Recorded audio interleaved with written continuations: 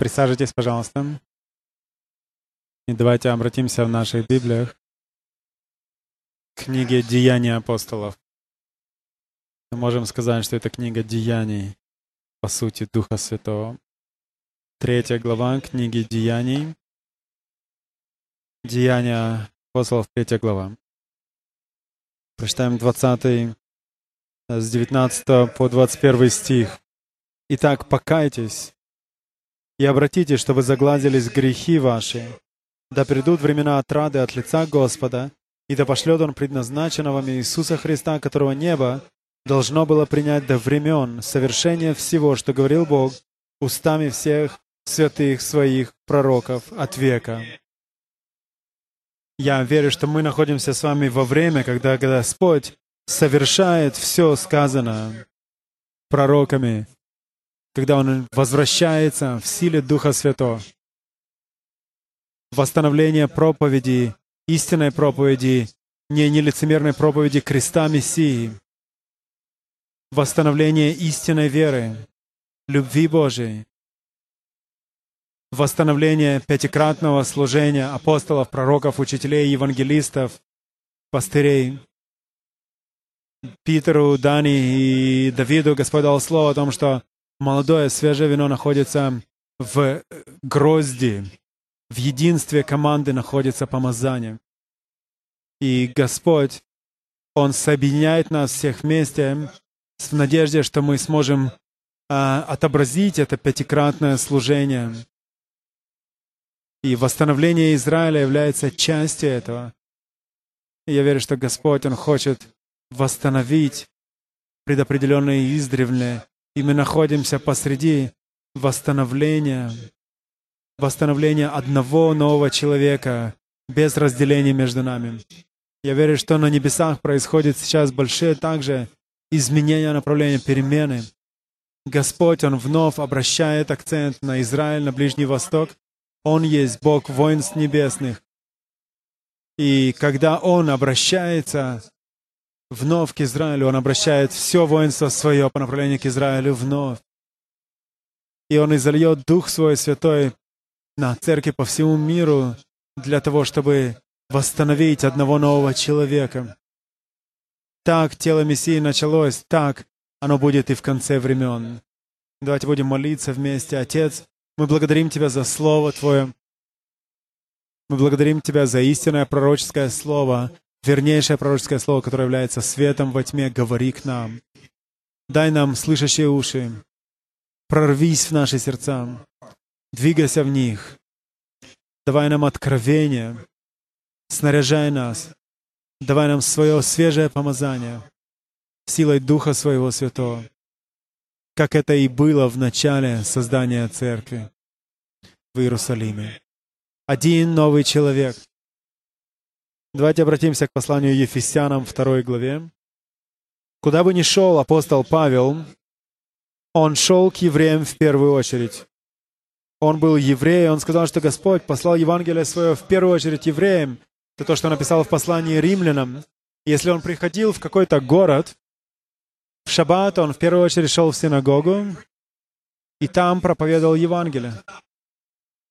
Из Танаха, так как Нового Завета как такового, как книги, еще не существовало. Тоже делал Иешуа. И Павел, приходя в синагогу, он проповедовал воскресшего, распятого и воскресшего Мессию из Танаха. И многие евреи приходили к вере.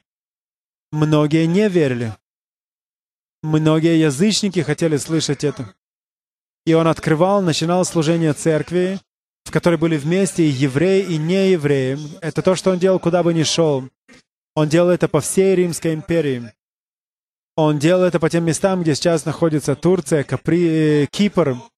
И это оказывало свое влияние на весь римский мир. И Господь дал ему откровение обо всем этом. Откровение, которое Господь, я верю, восстанавливает в наши дни. И Он написал это письмо, которое мы открыли сейчас к Ефесянам, в то большое движение пробуждения, которое проходило там, где сейчас находится Турция. Можем поехать в Турцию, в Эфес, и светильник той церкви смещен.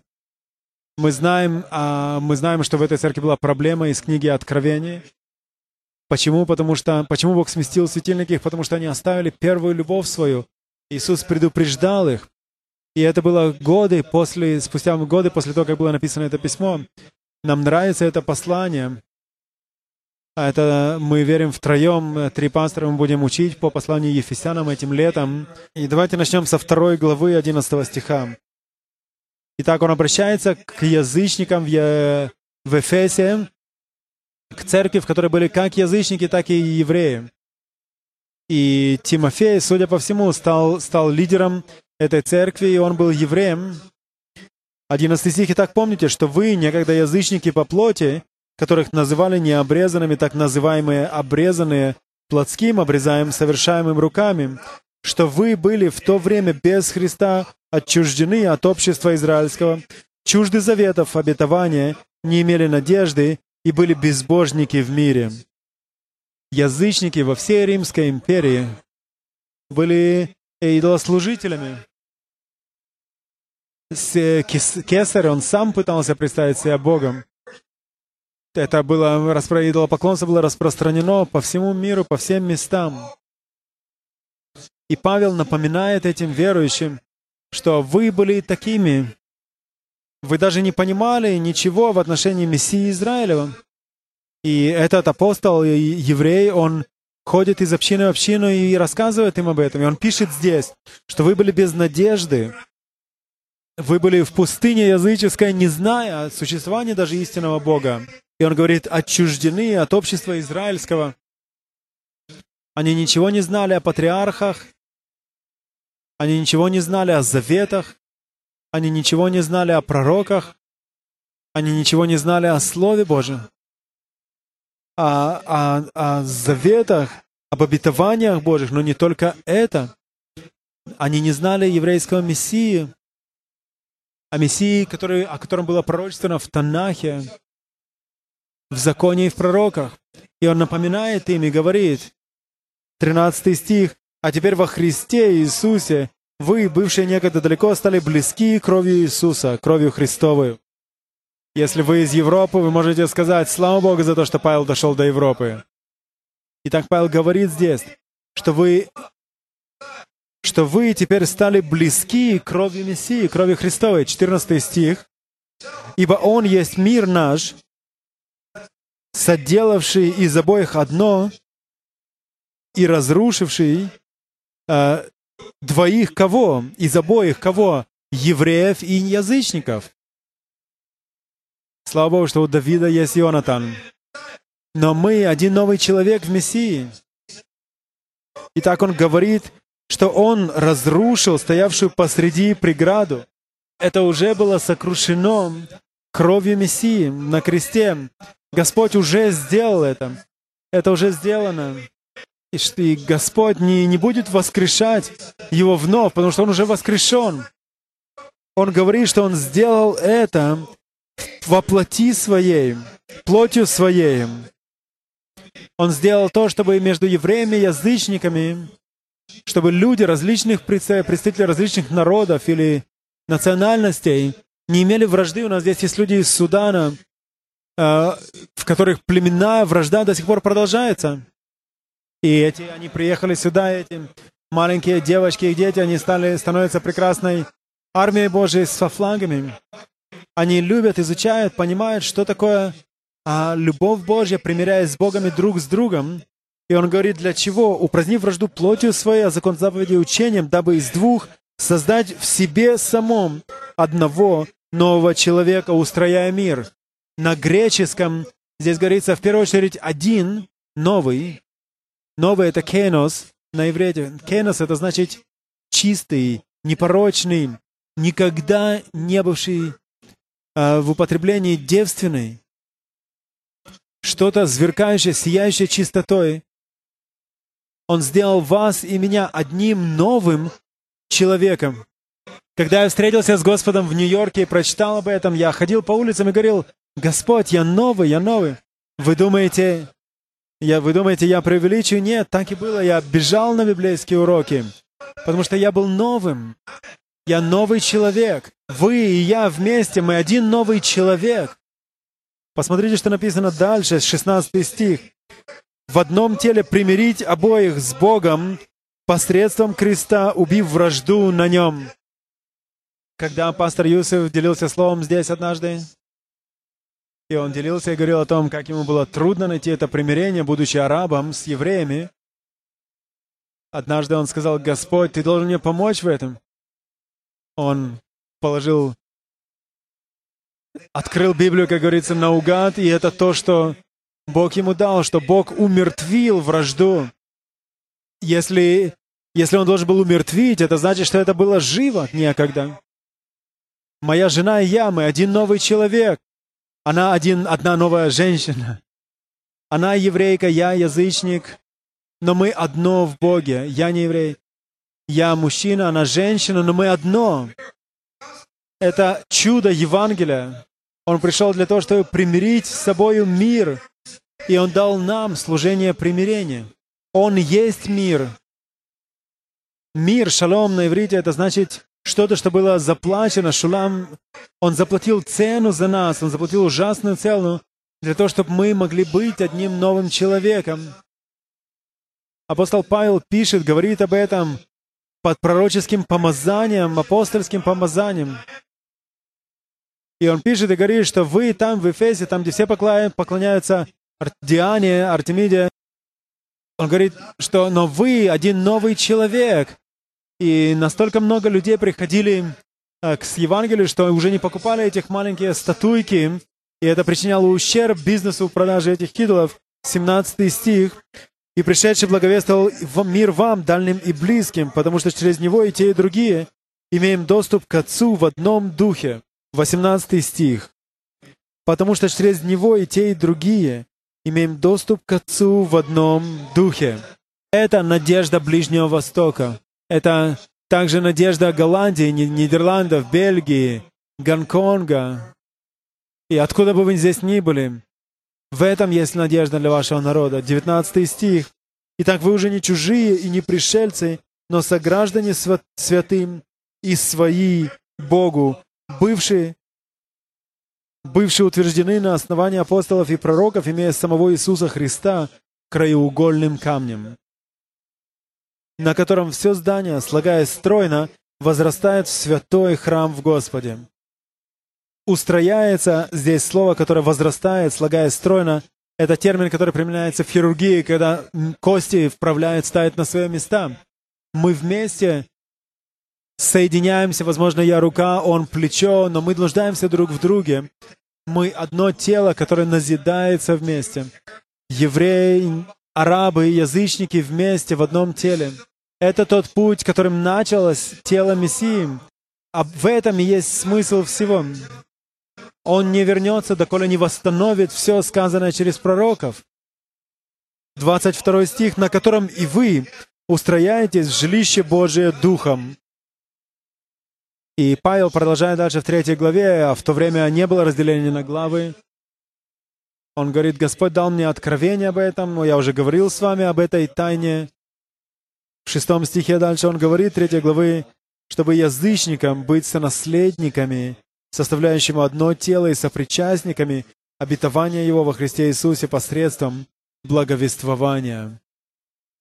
9 стих. «И открыть всем, в чем состоит домостроительство тайны, сокрывавшейся от вечности в Боге, создавшим все Иисусом Христом». 10 стих. «Дабы ныне соделалась известную через церковь начальствам и властям на небесах многоразличная премудрость Божия».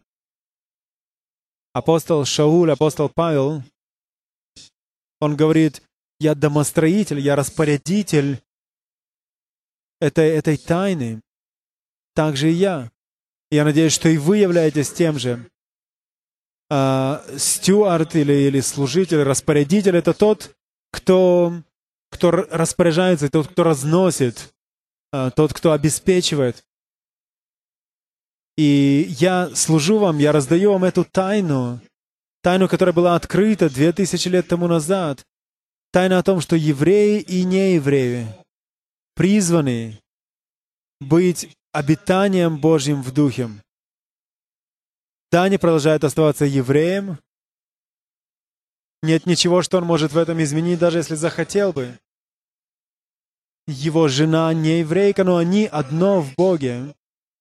Одна из причин, по которой Господь высвобождает столь сильное и могучее прославление здесь, потому что здесь вместе евреи, арабы, язычники славят Господа вместе. И это лишь небольшое предвкушение того, что Господь готов высвободить по всему Израилю и миру. И это уже происходит. И в нашем служении, когда Питер ездит до концов земли, мы несем Слово Божие, и люди получают это, им получают это откровение. И я делился с ними словом об одном новом человеке, читал из послания Ефесянам. И после этого я приглашал людей к молитве, и пастор был впереди. Он вышел, он преклонил колени и просил Господа прощения. И он сказал, я думал, что... Он говорил, я думал, что Господь все, Он уже покончил с евреями. Я спросил, неужели ты не читал послание Ефесянам? Но это подобно как завеса, которая была на глазах у людей. И я видел, как это происходит в Америке, в Африке. Они перечитывают книгу послания Ефесянам и говорят, нам нужно вернуться домой, изучить это лучше, получить это больше. Это то, что мы видим по всему Новому Завету. Что же произошло? Как только мы осознаем это, и мы славим Господа и прославляем Его, тогда многоразличная, многоцветная, можно также сказать, мудрость Божья, она высвобождается и прогоняет, изгоняет силу тьмы. Это Ефесянам 3:10. Поэтому мы делаем это, и это работает, это реально. Над Хайфой небеса раскрываются, но еще недостаточно. Мы хотим, чтобы небеса были разверсты над Хайфой полностью, широко. Что же произошло? Почему христиане упустили эту истину? В первом столетии это то, что было везде. Когда церковь стала римской, и учителя, и другие, Константин, который называл себя верующий, у них там было большое собрание, собор в III веке. Они решили записать, во что же они верят. Никто из еврейских лидеров не был приглашен тогда. Как будто с ними было уже покончено. Откуда вообще они это приняли? Некоторые из так называемых отцов церкви, некоторые из величайших. Я хочу прочитать что-то из одного из них. Вот почему мы упустили эту истину. Человек, который я цитирую, это был лучшим проповедником своих времен. Его звали Христосос. Он написал следующее. Они поклоняются бесам. Они хуже диких зверей, говоря о евреях. Они убийцы, люди, одержимые дьяволом. Живут как свиньи. Одно лишь знают. Убивать друг друга. Вы можете в интернете скачать его 5 проповедей о евреях, если хотите.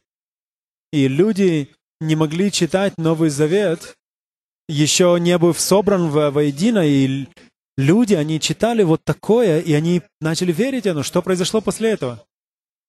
В первую очередь, евреи были изгнаны из тела Мессии.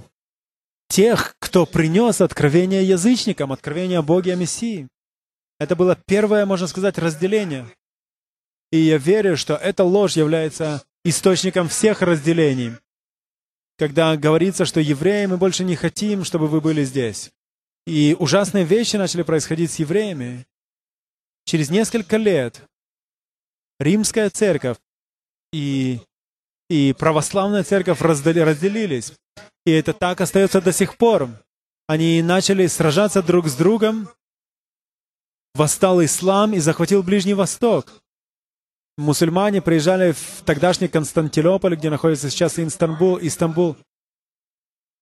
Христиане спорили друг с другом. Мусульмане просто спокойно зашли и захватили это все.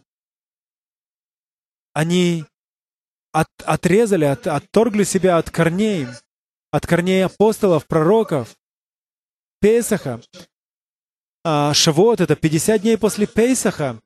это праздник принесения первых плодов, это то, что мы собираемся праздновать.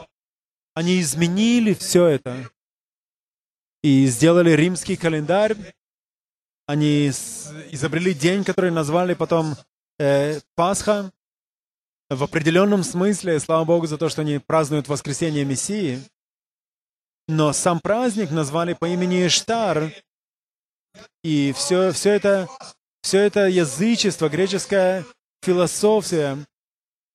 Августин был лидером этого. И из этого произошел позднее гуманизм. Сила Духа Святого была угашена. Ритуалы, которые не являлись частью Слова Божьего, они отвергли и отошли от проповеданного Слова Божьего. И ужасная тьма средних веков спустилась на Римскую империю, это становилось хуже и хуже и хуже. И всякие различные лжеверования начинались. Одна из них началась в Норвиче, в Англии. И мы были там, и мы молились вместе с другими лидерами. Теперь каждый год они собираются в парке и молятся о Йом-Кипуре еврейском. Но в Песах Иешуа утвердил Новый Завет на Песах, в то время, когда множество агнцев были приносимы в жертву в храме. Он утвердил Новый Завет. И в Песах, и вы можете сегодня поговорить с евреями, когда они слышат слово «Истер», «Пасха», их это пугает, их это отторгает, потому что то, чему учили позднее, и то, во что верили многие, это то, что на Песах евреи хватают христианских детей, снимают живьем кожу и спускают им кровь, и мацу готовят на этом для пасхального седра. Мацу. И вы можете думать, это было в темные столетия. Но, друзья мои, эта ложь, эта ложь полностью захватила весь исламский мир. Несколько лет тому назад на Песах евреи, пенсионеры в гостинице недалеко отсюда, они праздновали Песах, исход из Египта. Вошел мусульманин, взорвал себя вместе с 29 другими евреями. Он сделал это на Песах. Эта ложь в отношении евреев распространена среди язычников. И это при том, что язычники должны спровоцировать евреев к ревности по Богу. И посмотрите, что произошло. Друзья мои из различных народов, сейчас это время восстановления одного нового человека, и это сейчас. Я могу продолжать это. Еще одна ложь, которая шла из России, и антисемитизм в Европе, в России, на Украине. Вы можете спросить людей, которые находятся здесь. Ложь о том, что еврейские лидеры пошли на кладбище, и там явился им сатана, и они решили захватить весь мир. И в результате этого были написаны, эта ложь, которая получила название «Протоколы мудрецов Сиона». В первую очередь я хочу сказать вам также, что ложь распространяется и по телевидению во всем исламском мире, которое контролируемо правительством. И вы думаете, ладно. Но несколько лет тому назад мы с Питером были в Малайзии. Мы зашли в книжный магазин посмотреть, есть ли там у них Библии, продаются вообще или нет. И Малайзия — это огромная мусульманская страна. Книга, которая была поставлена прямо у входа в библейский магазин, в книжный магазин, извините.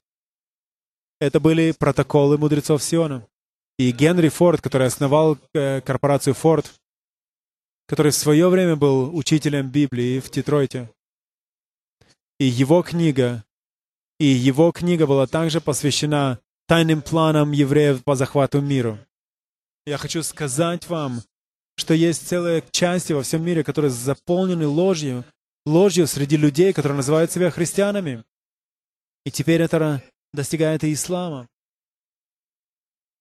И вы знаете, это не должно было быть так, если бы мы просто следовали Слову Божьему. Если бы они были послушны Слову, этого не произошло. Если бы это было так, тогда крестоносцы не приходили бы сюда для того, чтобы сжигать евреев в синагогах. С крестами, ходя вокруг сжигаемых синагог, распевая «Тебя, Господь Христос, мы превозносим». Крест — это что-то такое очень пугающее для евреев до сих пор. Но то, что случилось в первой церкви, они оставили вернейшее пророческое слово.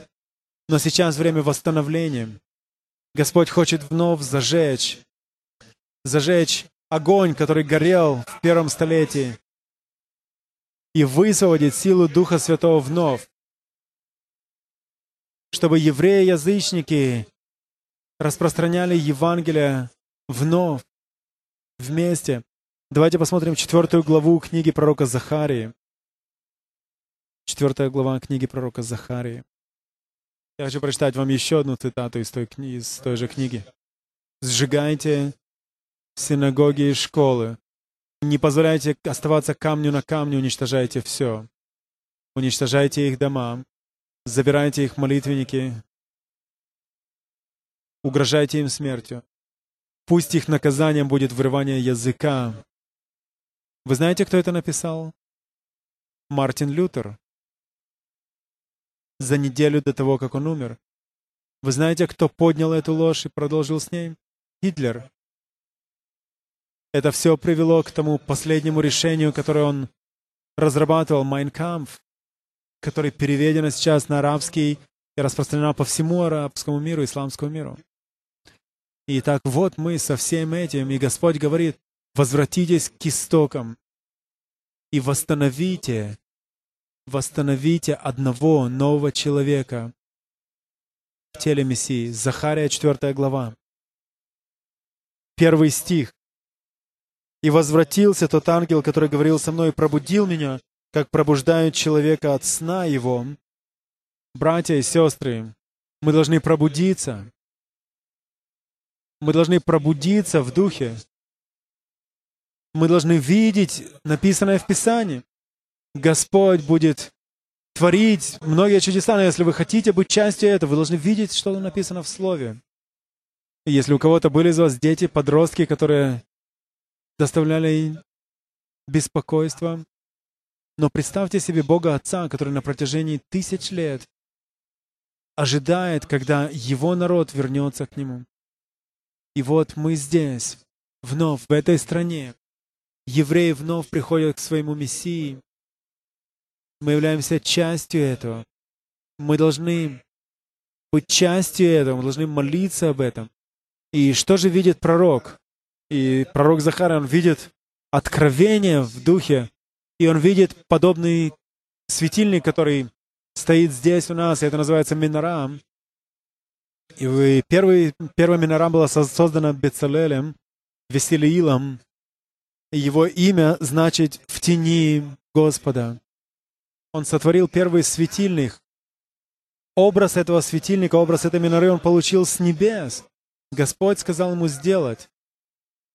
И когда священники заходили в скинию, в пустыню, этот светильник, вы можете увидеть это в Писании, был сделан из одного цельного куска чистого золота.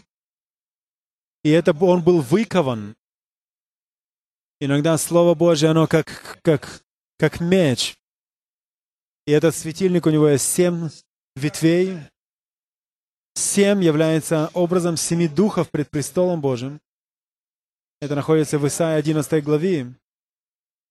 Захария, он знал, о чем это говорит. И священник в пустыне, когда он заходил в скинию, позднее в храм, им было повелено, чтобы светильник горел постоянно, потому что это является символом присутствия Духа Божьего в его общине, в его народе. И этот светильник, он видит светильники, с каждой стороны было оливковое дерево, маслина.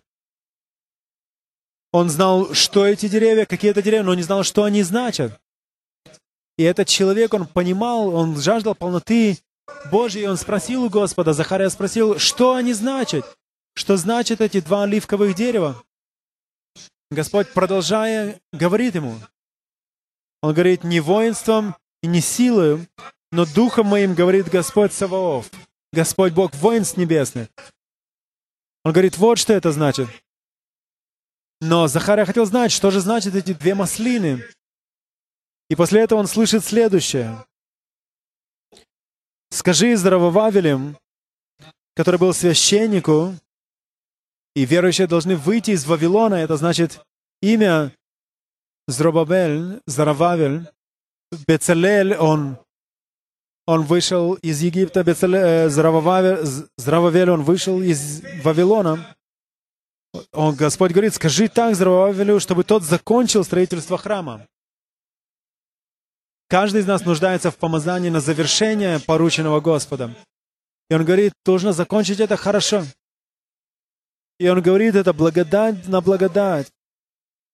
И Господь говорит, это благодать и милость, которую вы не заслуживаете, и не пренебрегаете днем малых начал. Мы начали наше служение с одного старого наркомана, которому было 50 лет. Юсиф, ты помнишь Ибрагима? Когда мы его привели, он выглядел как скелет, но через 3 дня он уже бежал на Стеллу Марис по горе. И Захарий, он слышит все эти пророчества, которые громогласно отдаются в наши дни. И он, продолжая, спрашивает, говорит, Господь, ну что же эти 2 маслины? Я хочу понимать эти пророчества, эти знамения. И он видит масличная ветвь с одной и с другой стороны от 2 деревьев, которые источают чистое оливковое масло в этот светильник. И одна маслина с одной стороны, и другая с другой. Полнота помазания Духа Святого. Я думаю, что к этому времени пророк уже был полностью в шоке. И он кричал, Господь, ну что же эти 2 маслины значат? И Господь говорит ему, он говорит, они дети чистого елена. Это 2 помазанные елеем, предстоящие Господу всей земли, 14 стих. И на этом видение заканчивается. 2 помазанные елеем. Или на иврите написано 2 детей, 2 сыновей чистого помазания. Кто из нас хочет быть таковыми? Они сыновья чистого помазания, чистого елея. В контексте это значит, что они обладают царской властью, первосвященнической властью Иошуа. И вы знаете, что мы призваны быть царями и священниками Богу нашему. И эта картина, данная Захария, она является символом царского и священнического первопомазания, когда мы должны служить Господу, прежде чем мы служим людям. И люди, которые славят Господа и поклоняются, они будут обладать помазанием и духовной властью Господа. И тогда мы сможем стоять на Божьей стороне. Господь сказал этому еврейскому пророку, это смысл не только лишь в храме, и не только лишь в евреях, которые были призваны быть светом для язычников. Но пророк до сих пор не понял, что же значат эти 2 дерева и маслины. Одно из них — это Израиль. Почему он мог это знать? Потому что в Танахе Израиль неоднократно называется маслиной Божьей. Но что же второе? Лучшим комментарием Танаха являются не раввины. Даже не Чарльз Спержен, насколько бы помазанным он не был. Но Новый Завет. И если мы хотим знать, чем являются эти 2 маслины, мы должны обратиться к Новому Завету. Что же эти 2 маслины? Ну, вы слышали об этом уже 3 дня. Это написано в Римлянам 11 главе, что есть культурная маслина евреев и дикая маслина язычников. Я вижу, как все итальянцы говорят, да, мы были дикой маслиной. Я могу сказать то же самое о себе. Эти 2 маслины — это евреи и язычники. Вы хотите полноты? Если у вас есть совершенное служение, которого никогда не было, и вы, евреи, и не евреи, которые не хотите ничего, не хотите иметь общего с евреями, то у вас лишь 3 свечи горит. Но с другой стороны, если мы в теле Мессии, евреи, не хотим иметь ничего общего с язычником, то также и мы не полны. Мы нуждаемся в елее друг друга. Мы должны быть обрезаны в наших сердцах для того, чтобы присоединиться, привиться к природной маслине. И когда это происходит, тогда создается один новый человек, который вместе представляет из себя святое обетование Божье. Тогда полнота. Тогда 7 духов в огне Божьем, которые горят пред престолом Божьим, Что же это сегодня? Вы думаете, что минора это осталось от нее лишь быть символом Израиля на денежных банкнотах или в синагогах? Это есть там, но это намного больше, чем лишь это. Откуда мы это знаем? Благодаря Новому Завету. Где мы можем видеть минору в Новом Завете? В Откровении 1 главе. Там есть 7 светильников, 7 минород. Господь должен был обратить Иоанна, чтобы тот увидел, когда воскресший и прославленный Мессия явился. И он говорит, там есть 7 светильников, 7 свечников. И Иоанн стоял посредине, как бы в центре этого круга. Иешуа должен быть в центре вашего служения. Независимо от того, кем вы являетесь, евреем, язычником, арабом, Он должен быть на первом месте во всем и всегда. Итак, вот Он, и там есть 7 светильников. И после этого Он говорит 7 различным церквям. Будьте бдительны. Если вы потеряете свой светильник, если вы потеряете свою минору, упустите ваше помазание, ваш свет. Израиль также потерял свою минору, свой свет. Это трагично, но это произошло. Во второй паралипоменон написано, что Израиль настолько отошел от Господа, что уже не было исцеления для болезни. И народ потерял минору как символ Святого Духа. И пришли средние темные века.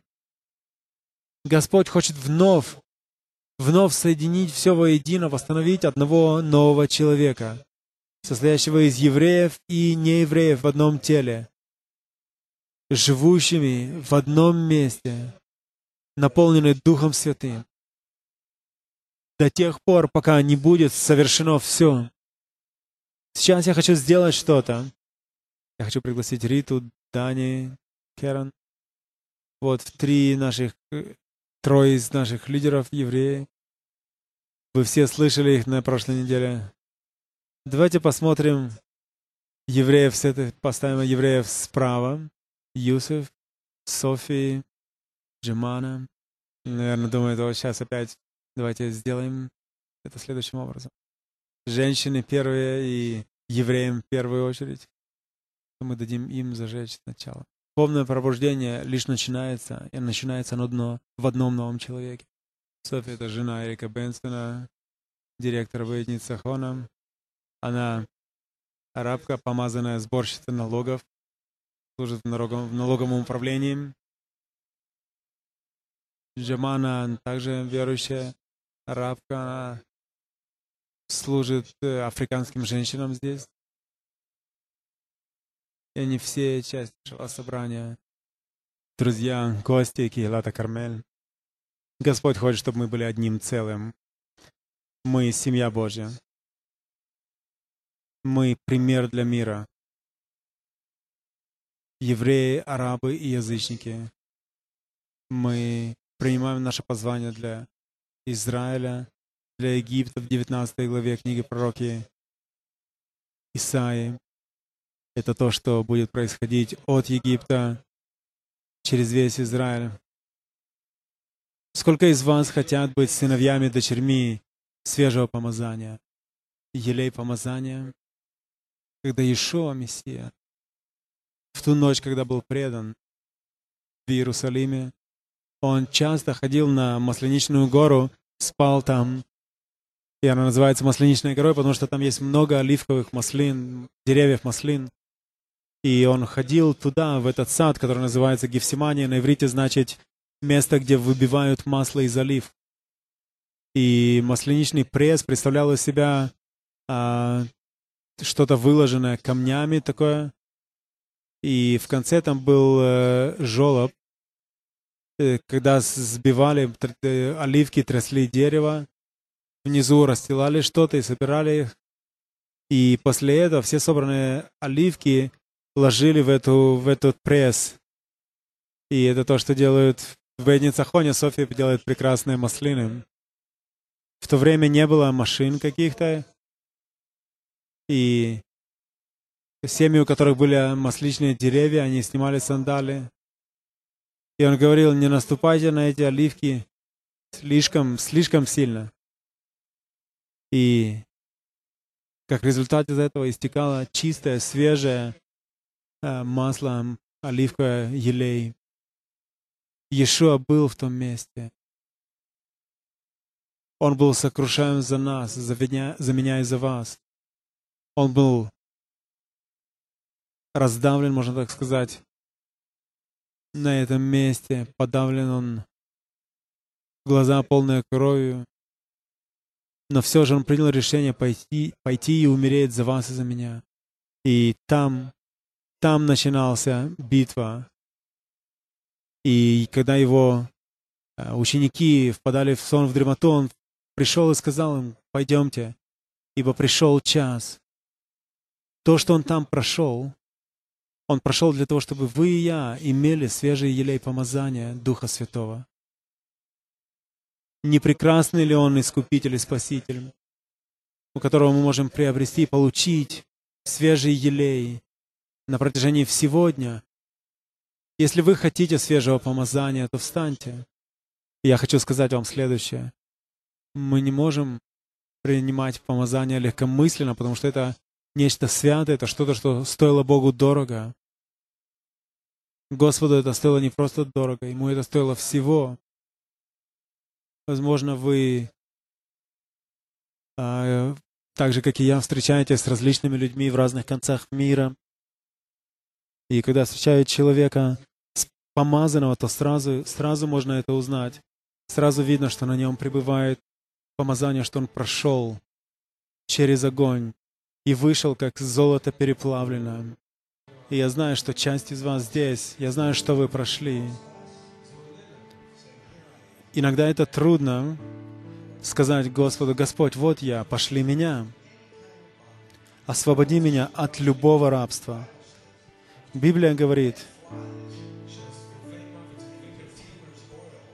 что мертвые мухи, они могут привести к тому, что весь елей завоняется. И эти мертвые мухи в вашем елее — это грех в нашей жизни. Господь хочет омыть нас от всего этого. Я верю, что Господь хочет дать нам откровение одного нового человека. Те из вас, кто здесь сегодня на горе Кармель с нами впервые, возьмите этот огонь с собой, чтобы он остался с вами, чтобы это оказало свое влияние на ваше служение. Но время сейчас. Служения, которые получают такое откровение, которое является частью восстановления всего, у них будет полнота Духа Святого. Давайте обратим свои руки к Господу и скажем Ему о том, что мы любим Его. Пойте Господу о своей любви.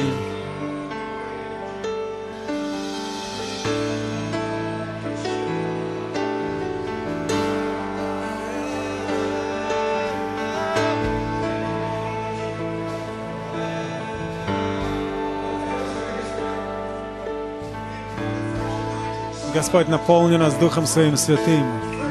Излей нас помазанием, чтобы мы были сыновьями и дочерьми свежего елея, свежего помазания. Чтобы Слово Твое вышло в Иерусалим, в Самарию и до концов земли, в Галилею. Свежее откровение, свежее откровение, свежее откровение.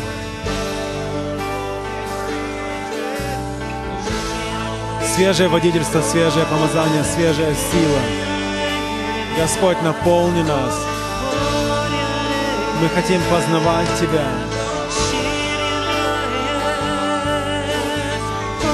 Отец Небесный,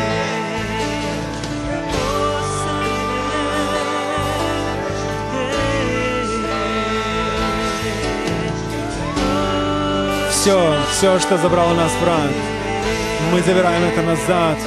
То помазание, которое есть у нас благодаря Иешуа.